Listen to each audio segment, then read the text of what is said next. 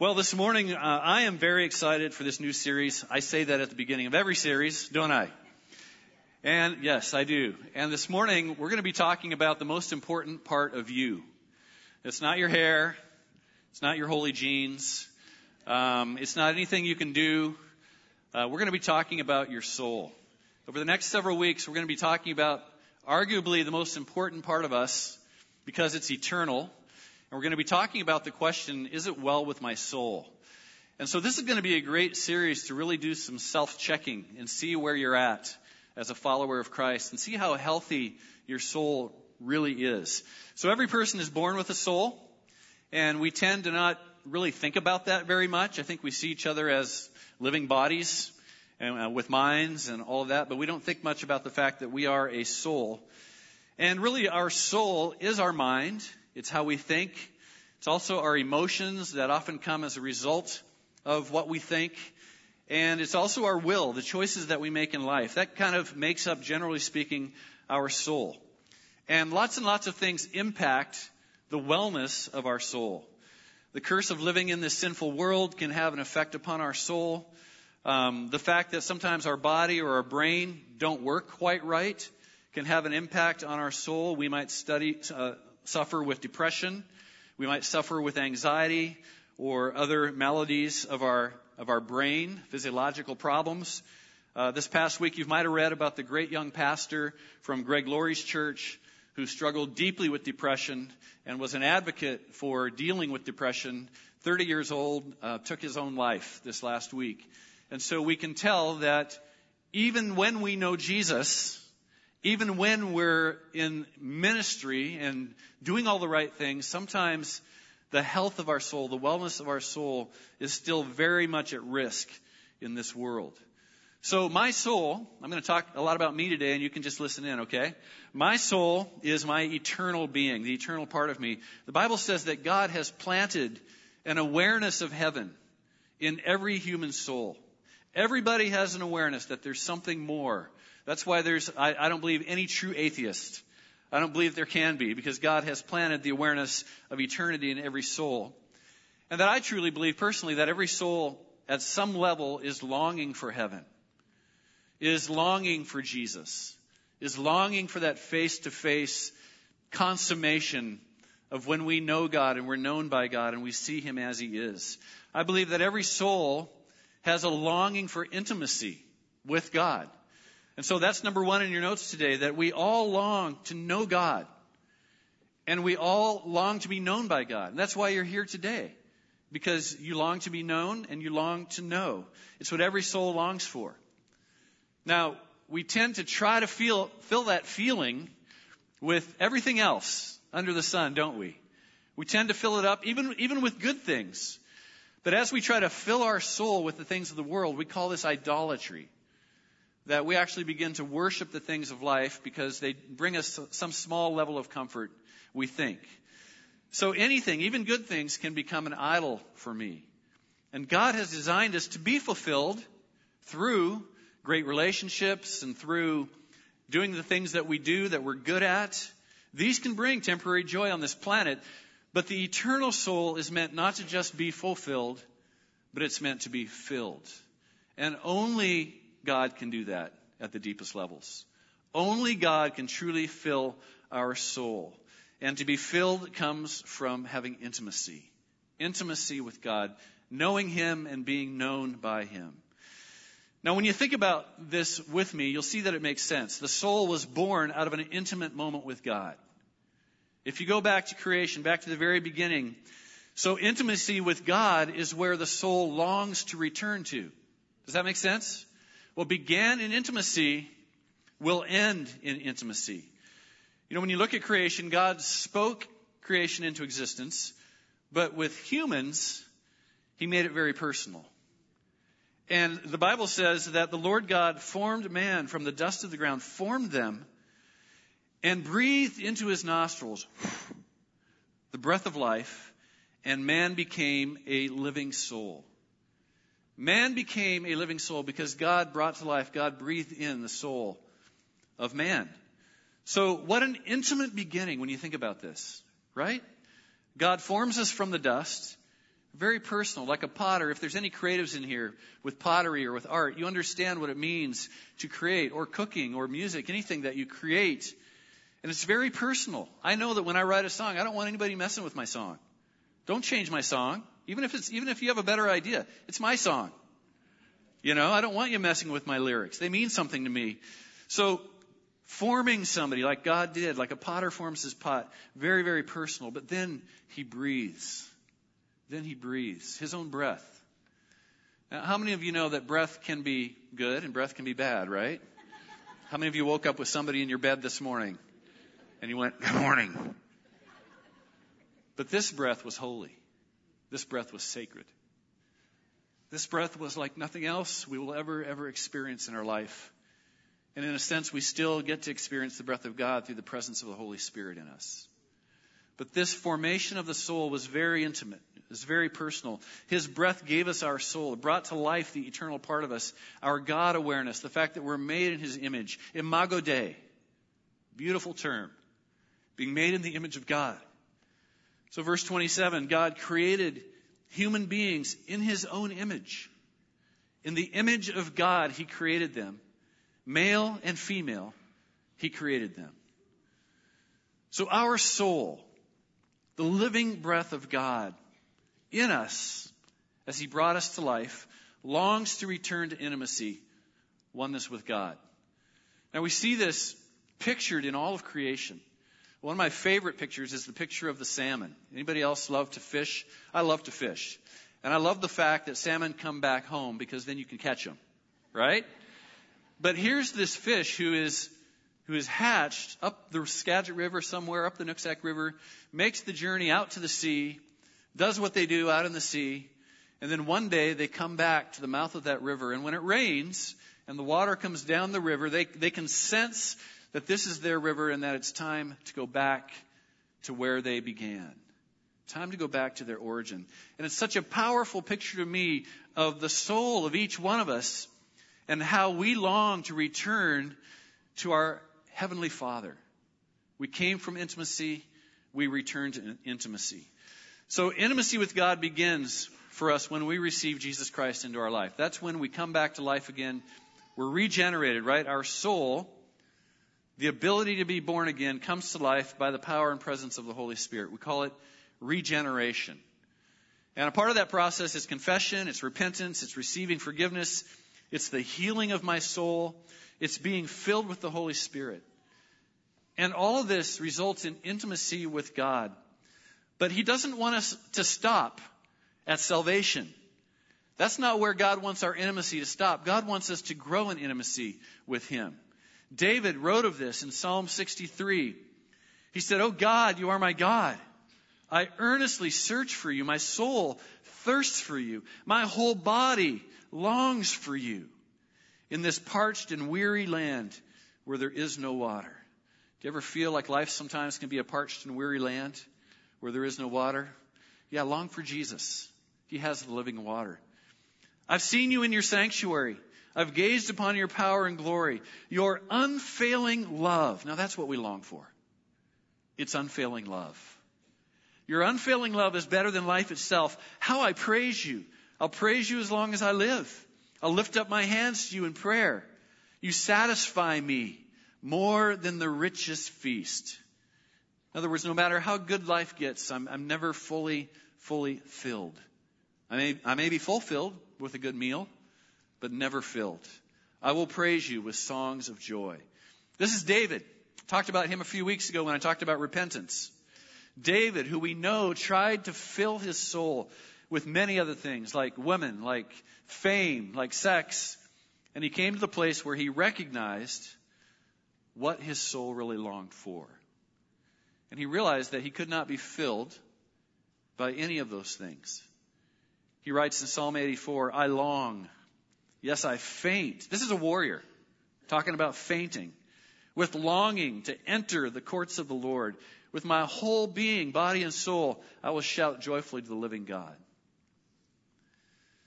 As I have thought deeply about intimacy with God this week, I think about it a lot, actually. I long for intimacy with God.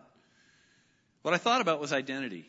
That really, I think what we're longing for is identity, is to truly be known and to truly know Him and to be accepted by Him, even in our imperfection. Isn't that what we long for?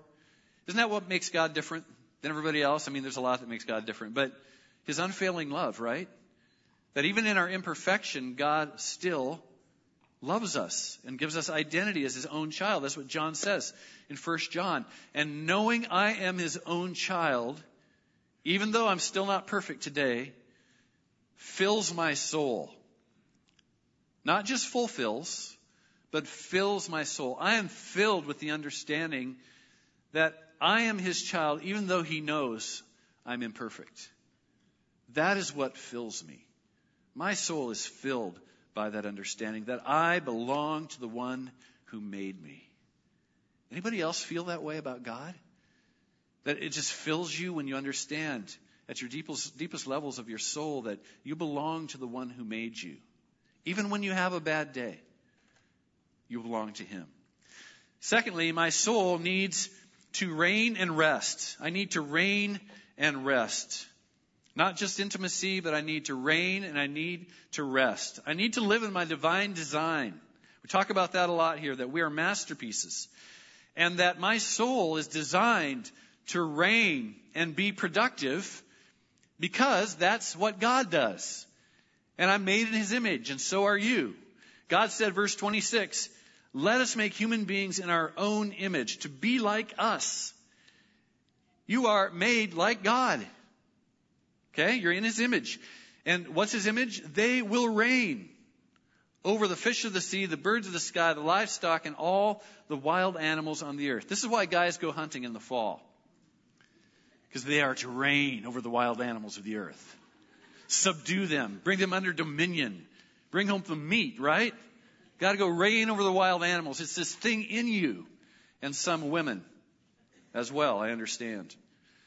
Verse 28. God blessed them and said, be fruitful and multiply, fill the earth and govern it. To be well in your soul.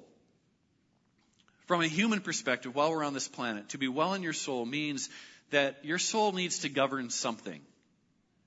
Your soul needs to govern something. God made you to govern something, to be passionate about something, to be good at something, and to reach your potential in whatever that thing is. That God designed you. Made you a masterpiece.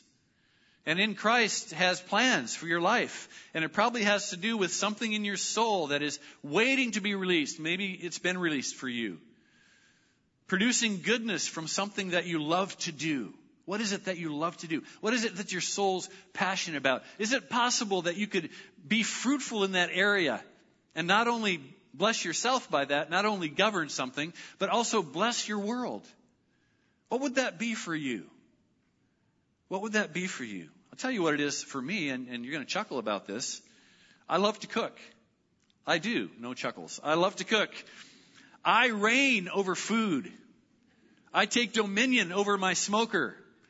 Yesterday I made these smoked pork ribs and served them to my family. I love it. Yesterday I made chicken coconut curry soup. Yes. Soup season is here. Praise the Lord. I can make soup again and people will eat it. I am the soup maker. No soup for you. And I love making soup. But even more than making the soup, guess what I love more than that? I love when somebody eats the soup. Not just me. I love when somebody enjoys what I have brought forth from my soul. That's why they call it soul food. It comes from the inner parts of you. It's love in a dish. It is. It so is. And when I make something that people love, it brings joy or benefits them. I love it. I love it. And that's called reigning. Your soul needs to reign.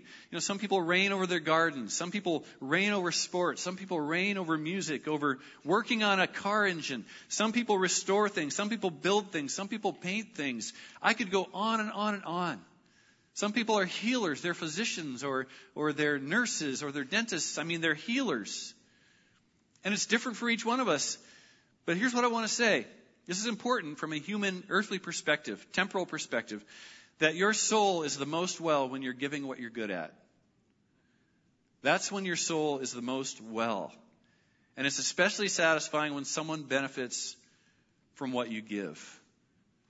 My daughter loves to make cookies. I love to eat them. She reigns, I gains, right? I mean, it's just the way it is. So your soul needs to reign. Your soul needs to reign. We all need to be finding that thing that we love to do and that we're good at. And you don't have to make money on it. You can do it for free. And let people enjoy the benefit of the fruit that you bring from your soul. But not only do you need to reign, your soul also needs to rest. Your soul needs to rest. This is a challenge in our culture. This is a huge challenge. It's hard to rest. It's hard to find quiet. It's hard to find solitude. We have to work at this. This does not come naturally anymore. The candle doesn't, stop burning at 7 and it gets dark out and we go to bed. No, everything is still lit up. How many of you pray for the lights to go out ever? You pray for electricity to go out so you can have some quiet. The world kind of stops, right? Kind of fun. Genesis 2, 1 through 3, the creation of the heavens and the earth and everything in them was completed. On the seventh day, God had finished his work of creation, so he rested. God rested. Now, when you think of God, do you think of somebody that might like to take a breather? Or somebody that might enjoy rest? Or somebody that might even be a part of who they are? In their innermost being? We don't know. I'm guessing that since God kind of created out of who he was, that rest is a part of who he is. It was important enough to make one of the 7 days. That we were to rest on the seventh day. And so God rested from all his work. And God blessed the seventh day and declared it holy, because it was the day when he rested from all his work of creation. Even God rests. And I would say that if God finds it important enough to rest, then maybe we should find it important enough to rest. My soul is at its best when I take the time to rest. I believe that's absolutely true. What happens when we rest? We get restored. We get restored when we rest. I'm convinced that God gave us grandbabies so that we would slow down and rest. Yesterday we had Trilby for about 4 hours. This was actually on Friday here, but there's nothing like a moment like this to just press the pause button on life and say, there's nothing more important than this moment. And so we had Trilby for 4 hours yesterday, and she changes things, right? You sit on the floor and you play. I'm still addicted to work, so I had to leave the room a few times. I just couldn't do it. Sorry, honey. And go work a little bit. But my wife is on the floor, and with her granddaughter, and we're with her, and we do what we don't normally do when Trilby comes. We rest. We enjoy for hours. We're enjoying the goodness of family, the fun of watching this little soul grow and change. And it's so restful. It's so restful. Those of you who are grandparents, you know that's the truth. Psalm 116:7 says, "Let my soul be at rest again, for the Lord has been good to me." Psalm 23:3, we know this well. He restores my soul. And so I want you to be thinking about the practical parts of a message like this, because this helps your soul be well when you challenge yourself and discover ways that you can rest. It doesn't mean you have to go lay down in your bed and take a nap, but finding ways for your soul to rest. And some of these you may be aware of, and others of these we need to grow in. That we don't always do what's best for our soul.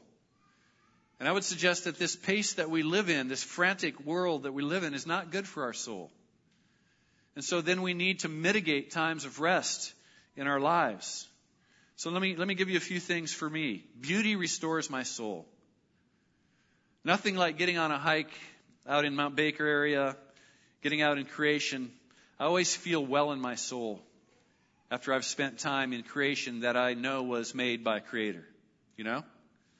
Nothing makes my soul rest like that.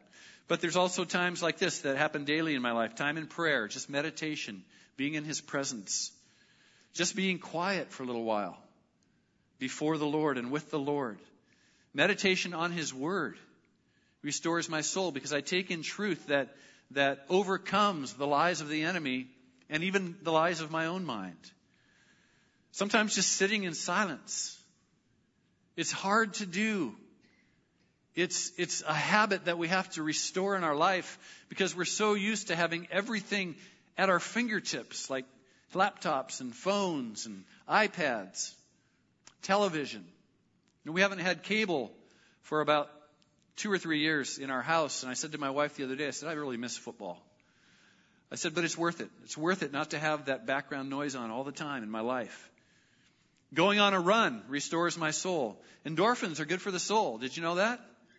They are. Your body and soul are one. It's not like you have a soul and a body. No, they work together. So the chemicals you produce by taking care of your body and doing the things you need to do helps to restore your soul. Exercise is good for your soul. Eating right is good for your soul. All of these things. We're not fragmented beings. We are integrated beings. And so when you abuse your body, your soul pays the price. And it's not well with your soul. And when you abuse your soul, then your body suffers. And your body can go off the deep end because you've abused your soul. So make time to rest and be restored in your soul. Find that thing that fills you. Make sure it's not sin. Okay? Sometimes we mistake sin for filling, and it may feel like it does for a short time, but you'll pay the price for sin. No, find good, healthy, created ways that God has given us to restore your soul. The third thing my soul needs is community. Community with believers. I need a place to love and a place to be loved. Anybody else feel that way? Man, isn't that worth every penny you spend on it? Isn't that worth every minute you give it? A place to love and a place to be loved. Genesis 2:18, the Lord God said, it's not good for man to be alone. I will make a helper who's just right for him. Now we know this was about the first marriage. We know this was about a man and a woman, that God, made the woman for the man. We know all this. But the principle holds true. The truth is we all need helpers in our life. We all need people to come alongside us and us to come along them. And here's what I believe. We need people we can trust with our story. And I just want to say, you can't trust everybody with your story. But there are people that can be trusted with your story. And you need to find those people. And they're worth their weight in gold. And then you need to let them in on your story. And we call it community. People who know our story and don't judge us. And don't reject us. But can listen and can enter in. People who simply accept us. And then walk to wellness with us. They don't let us stay where we've been. They speak truth into our life. But they love us enough to accept us, even though we haven't reached that perfection that we're all after. Even though our story may be PG-13 or maybe R, for some of us maybe even X. But these are people who will accept us, who will not judge us, and then will walk us to the path of restoration and wellness. After church today, I'm going to be going to my weekly Seahawk party. I talk about this every year. This will be the 9th season we've been together, according to Bree Mayberry. Okay, 9th season. We've been getting together on Seahawk Sunday, eating food, and just enjoying each other, just being in a place that is safe, where we know and where we are known. And we hardly even watch the game anymore. I'm aware the game's on right now, I think, starting in a few minutes. Don't tell me the score. I don't want to know. We'll record it. I won't know what the score ended up till 4:30, okay? But here's the thing. Why do I go? After 9 years, why do I still go? Why am I still a part? Because I'm known there. I'm accepted there. There's nothing expected of me there. I eat food. I bring food. They enjoy my food. I sit on the couch and I fall asleep nearly every week. These are people I trust enough to watch me sleep. You know what I'm saying with Facebook, social media? I feel at peace and at rest with these people. And it's simply because they've been working at knowing me and being known by me for 9 years. And that could be any of you in the crowd. It's just that we've ended up in a Seahawk group together, and here we are 9 years later. And people keep getting added to the group, So I'm there, I'm accepted there, I trust them. Tuesday night, same thing. This Tuesday night, we're going to kick off the fire. You're all invited. Men are all invited, not women. No women. No girls. We'll have, 80 to 90 guys. We've been doing this for years now. We'll gather in this room. This week, Dave Viss is going to cook us a phenomenal meal, and we're going to eat together. 6:30. Come out. Come out. Enjoy some good man fellowship. This week, as we're kicking off, we're going to have a testimony from Frank Colacursho. He's going to talk about, from mob to minister, from prison to pastor. It's going to be very inspiring and encouraging. And so I invite you guys to come on out. And then we'll sit around our tables. We'll pray for each other. You don't have to pray out loud if you don't want to. But it's a great place to know and be known. It's a great place to just be a man and be accepted. Come on out. Enjoy the great community with some great believers. So let me finish up today. Those are just a few of the things. There's many more. Those are a few of the things that I've isolated to say this is what our soul needs. Now I want to talk just for a few minutes as I close about how does my soul become well? What are some things I could shoot at or target at that would help my soul be as well as it can possibly be? Living under the curse of sin, living under the pain of sometimes disappointment in life, and just allowing God to work in my soul. So I believe that first of all, we need to be mindful. Like we listen to a message like this, we need to be mindful. We need to be aware that this is true.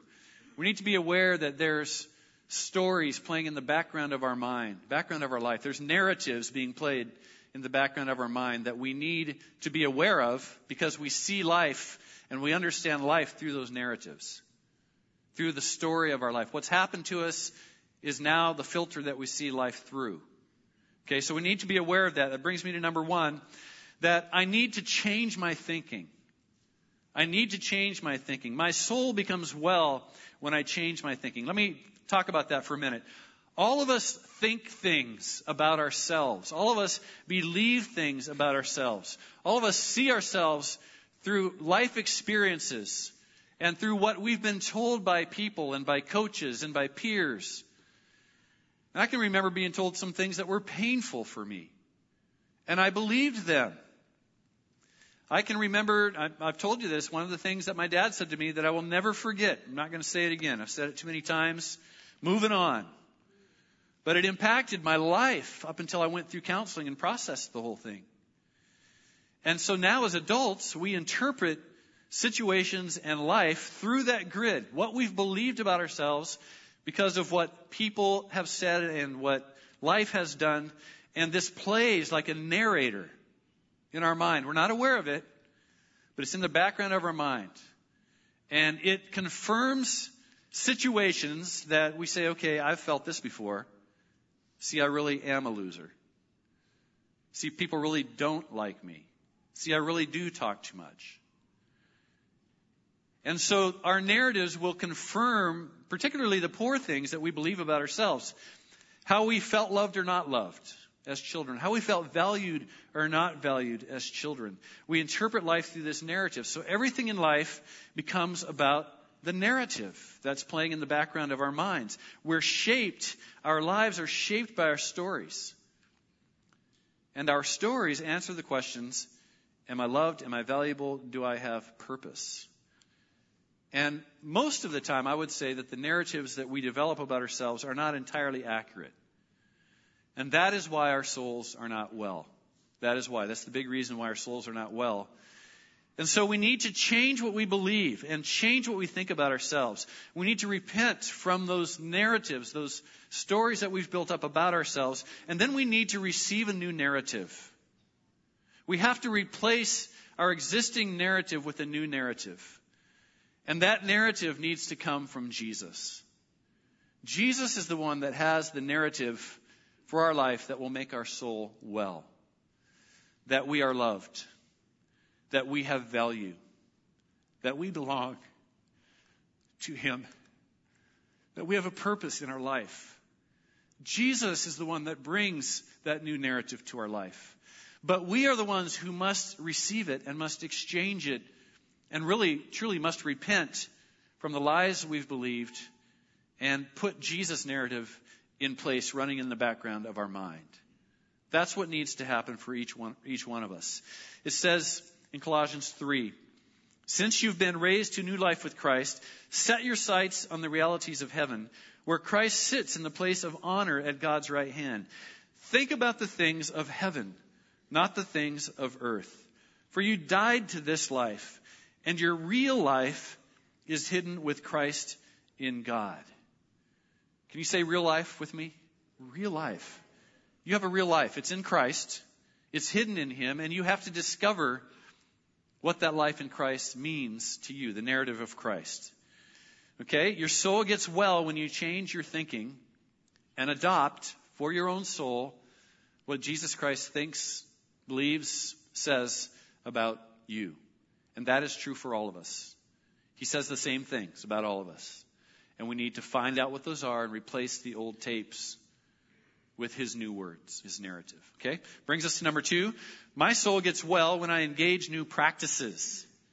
You've heard this saying before. If you always do what you've always done, you'll always get what you've always got. Now, any athletes in the room or any musicians in the room, this is just like in sports. To get better, to make gains, your soul needs discipline.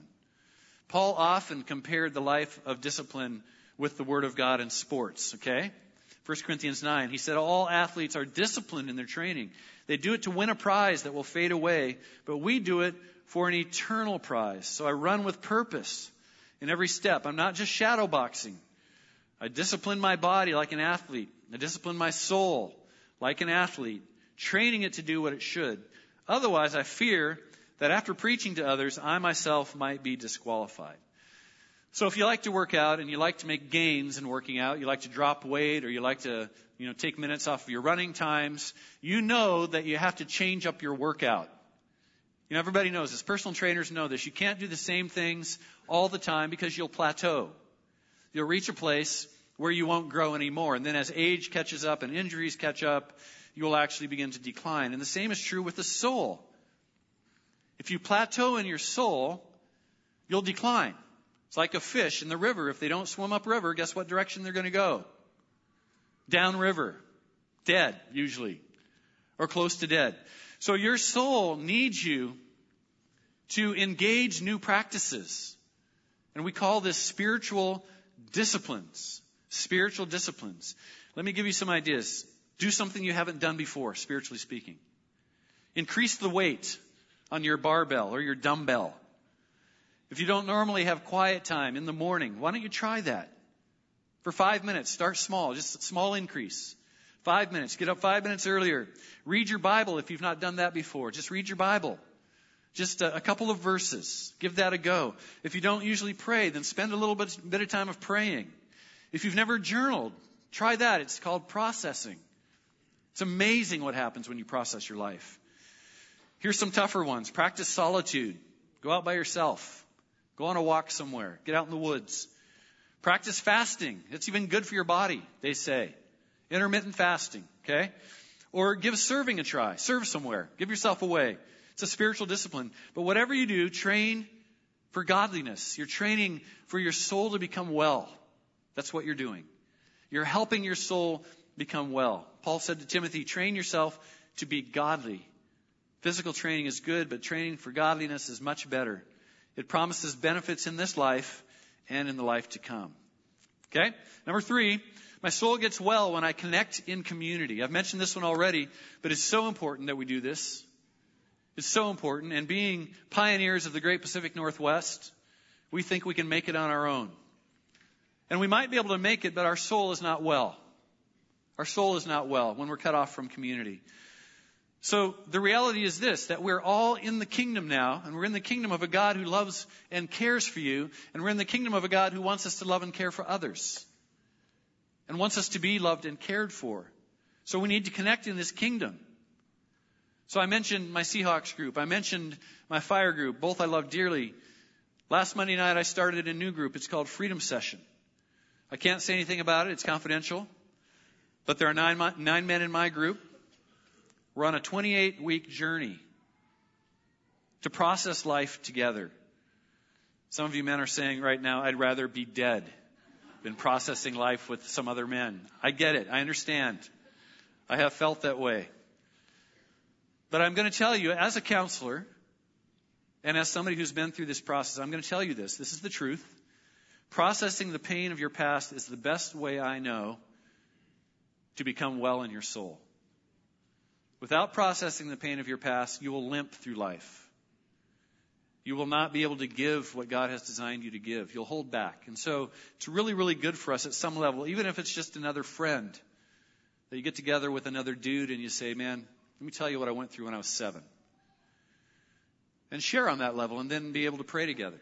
We have Freedom Session. We have Restoring the Foundations. We have some great opportunities to get well in our soul. Hebrews 10:24 says, let us think of ways to motivate one another to acts of love and good works. Let us not neglect our meeting together, as some people do, but encourage one another. Encourage one another. I'm so encouraged by the fire. I tell you, I am. Even if I didn't lead the fire, I would go to the fire. Because I'm encouraged when men come and begin to share and open up around the table. And we get to pray for each other.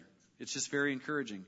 So connecting in community encourages your soul. It helps to make your soul well. When you share your biggest mistakes, you let people know the real you. You let a table of 8 guys know the real you. And it doesn't come out like vomit all at once. It takes time. You build trust. But one day you'll share something significant. You'll share something significant. And here's the thing, and I mentioned this already, that when men know the real you, and they still say, I accept you, and they still say, I love you, I'm going to pray for you. As men do that, your soul becomes well. That's what happens. Why? Because when we don't do that, we live in shame, we live in hiding, we live with nobody knowing our secrets. And when we share our secrets, and men still say, I love you, in the love of Christ, I'm your brother, I've got my own problems, it makes our soul well.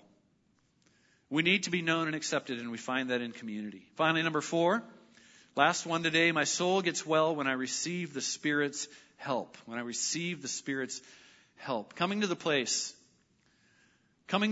where I really do believe, no matter what happens in my life, I really do believe that God is sovereign.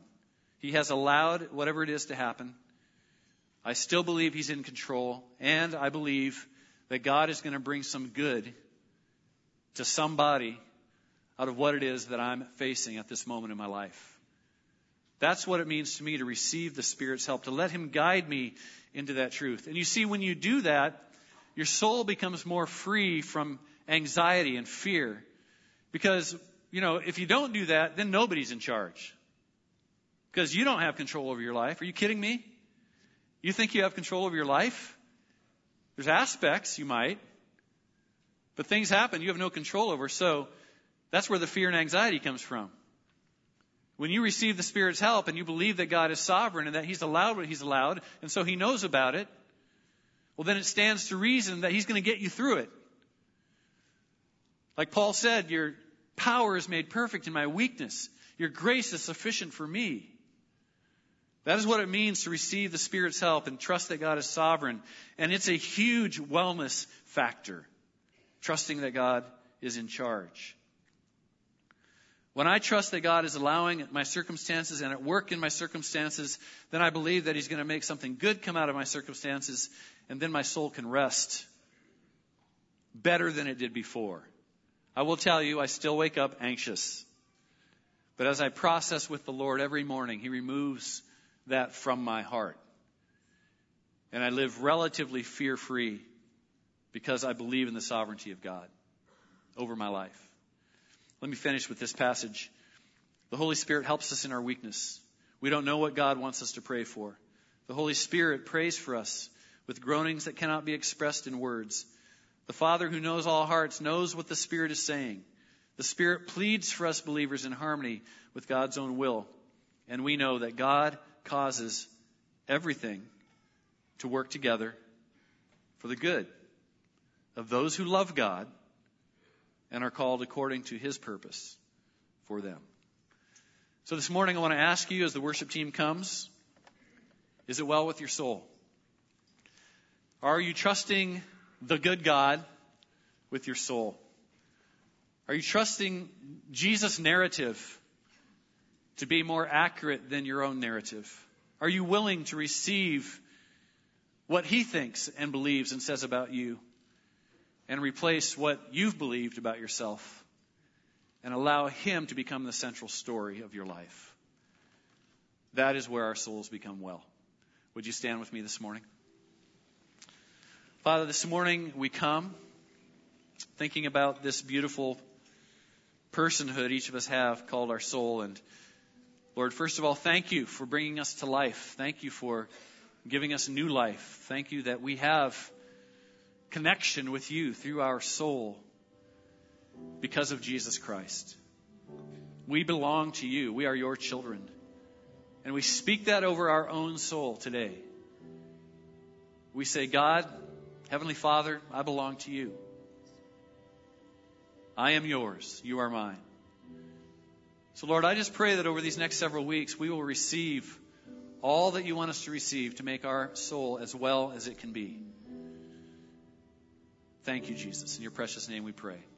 Amen. Let's worship.